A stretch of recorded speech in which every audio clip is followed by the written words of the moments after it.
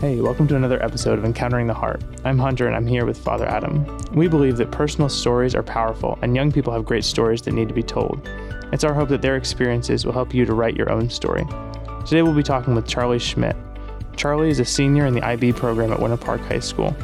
He'll be sharing how he's made the choice to grow in his faith in a public school setting. I think my journey is one that I don't think for a lot of people who usually say it went in a specific direction, mine just more of a general path. It's just kind of a trend that I've recognized in, the way that I started my high school career. And this is a big thing that I always seem to talk about is that, I'm the youngest person in my family and I have two older sisters and they've kind of always just academically, they've just dominated everything.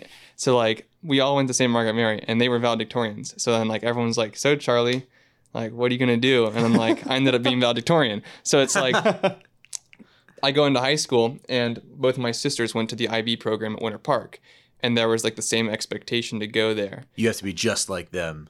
Right. It seemed like that because before once you're in that weird age where you're too young to do this, but you're too old to do that, you don't really have a formed identity. So it's kind of just based off of the people around you. So I hadn't really formed that yet. So I was kind of put into what a lot of people call government school at a weird age because I'd spent all that time beforehand going to a private Catholic school. So you kind of had to really experience the trial by fire at least, and that's kind of where my faith journey goes in because you immediately enter a foreign area in which your faith isn't constantly being reminded of you all the time. And then at that point, it becomes something that you need to remind yourself. And that's kind of, personally, it's really helped me strengthen my identity as a Catholic because being in a place where everybody is so different, it helps me delineate myself and form my own sense of self, I would say. So I'm curious. So I, until seminary, I went to public school from K through 12, and then I went to culinary school after that. Yeah. But tell me a little bit of what it was like for you to go from Catholic school through 8th grade, right? Mm-hmm. And then to switch over to public school. What was some of the highlights or I guess some of the points that are most tangible to you? I think a big thing was just that everything in the private school, I really got to give SMM props that everything was so well thought out, and very almost everything was very put down to a T. And the teachers all knew your names and they were super close with you. And once you go into an area where everything is so much more spread out and you almost feel like a number, you're literally, I remember here, the number for us was 2017 because that was the year that I was going to graduate from St. Margaret Mary. Right. But once I got to public school, they literally gave me a number, 4804359207. And I memorized that. And that number is ingrained in my memory. And I asked my sisters and they still remember that number, even though my oldest sister is about to graduate from college. So it's interesting, at least in that way, that you kind of become a little bit more spread out, and you have to make that decision for yourself. And I think that's once again, drawing it back to my faith, I think that's helped me because, the people who aren't going to be as passionate about their faith are going to drop it off at that point because they're not being reminded of it, and they're being more spread out. And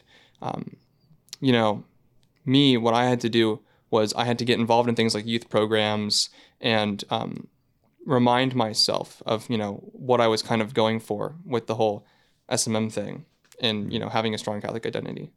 Was there a particular moment where you kind of realized oh, I need to make this my own, this isn't necessarily going to be a walk in the park anymore? Was there a kind of a moment where you realized that? I think it was probably 9th grade in the fall because it came pretty quickly. It was whenever I was getting confirmed. Right. So that with me being introduced to a public school for the first time, and then also going through the confirmation process, those two things came hand in hand. And I think whenever I was getting confirmed, I could also see that process that I was talking about, that kind of trial by fire. Like, you're either going to be really strong in your faith if you're going to a public school, or you're going to allow other people to take it away from you. I saw that process happening to other people. And I said to myself, okay, am I gonna, I don't know, it's not like a fight or flight kind of thing, but I kind of wanted to rise above, I guess. Yeah, and a lot of people, it comes to a point in your life where you realize that your faith is something you have to make your own. And it sounds like that for you, that happened at a much earlier age than most people. I know for myself, it wasn't until I moved away from home and I realized my parents aren't making me go to mass anymore. I have to decide for myself. Am I going to keep doing this? Mm-hmm. But it sounds like, freshman year high school, you were kind of ready to make that decision and make that choice. Totally. Yeah, I would agree with that. A big part of it also had to do with the fact that, like, my sisters had kind of already, like, cleared the entire path. Because, like, I guess there's kind of an idea of, like, I don't know, once you go from a private school to public school, you think of public school as like this like weird urban jungle. And like, it is. So yeah, well, I mean, it's a lot of that is, hyperbole, but it is pretty funny. And I think if we're going to use that metaphor of it being a jungle, like my sisters had, like, once I was a freshman, my middle sister, because I have two older sisters, the one that's in the middle, she was a senior by the time I was a freshman. So I feel like people had just gone with machetes and like chopped through the entire forest, and I could see straight through. So like the transition like wasn't as bad for me as like my oldest sister, who like heard someone like say like a curse word and she like flipped out. She was like, "Oh my gosh, they actually do that here!" So it wasn't like as bad for me, I guess. But yeah, it was still like a point of recognition and then pursuance, where like you finally realize like this stuff isn't going to be around if you don't want it to. So you got to want it to be there. Like what's caused you to be able to hold on to your faith like that, other than just grit and determination? Yeah. I mean, I would have to donate a lot of that gratitude to my parents, obviously, keeping me in it. But at the same time, once again, like confirmation was a huge window into maintaining my faith externally from my education. Because once I got into confirmation, I mean, the first ministry that I entered besides altar serving, which was when I was in private school, was a youth ministry helping other kids get confirmed as a youth leader in confirmation. Because I did it the first year and I was like, well, what if I helped other people do this? So that was like a window into further involvement. And then from that, I just started to go to youth group regularly. And then I did lecturing. And, I'm kind of here where I am today. And I think those things just build off of each other. So that's like probably the biggest thing is, welcoming opportunity. And I think the second tool that I've kind of used to keep myself in it, and I don't know, I can't tell if people would consider this weird, but I think that Catholicism has a very rich history compared to a lot of other things. It's very old, and I like to think about that history and draw it back to a cultural identity almost. Like one thing that I did at school was I had this project, and I'm very, very passionate about jazz. I'm a jazz musician. I write my own music, very excited to do it. But I had a music assignment for IB where I had to do a global link between two very, very different styles of music. So I told Hunter about this actually. I took the modal jazz genre, which is like this weird contemporary style of jazz that was formulated in like the 50s and 60s.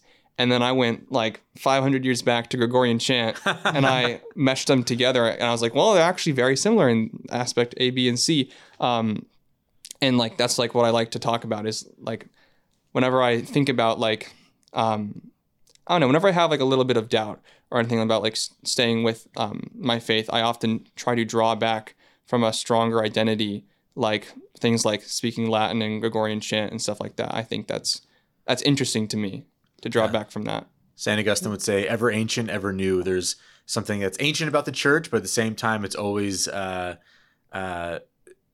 draws us deeper. I mean, as you said, you brought contemporary jazz and somehow we're able to mesh it with Gregorian chant. Yeah. I think that's a perfect example of that. It is something that's ever present in our lives. It's we can think that the church is something that just happened 2,000 years ago, and it's just ancient history. But at the same time, it is very much present It's in still our relevant. life. Here we are living our faith, and so it's a beautiful thing. Well, thank you for sharing a little bit of your story, Of course. and just how you've been able to continue to live out your faith through high school. And we appreciate that sharing. Anytime. Thanks, Charlie. Yeah.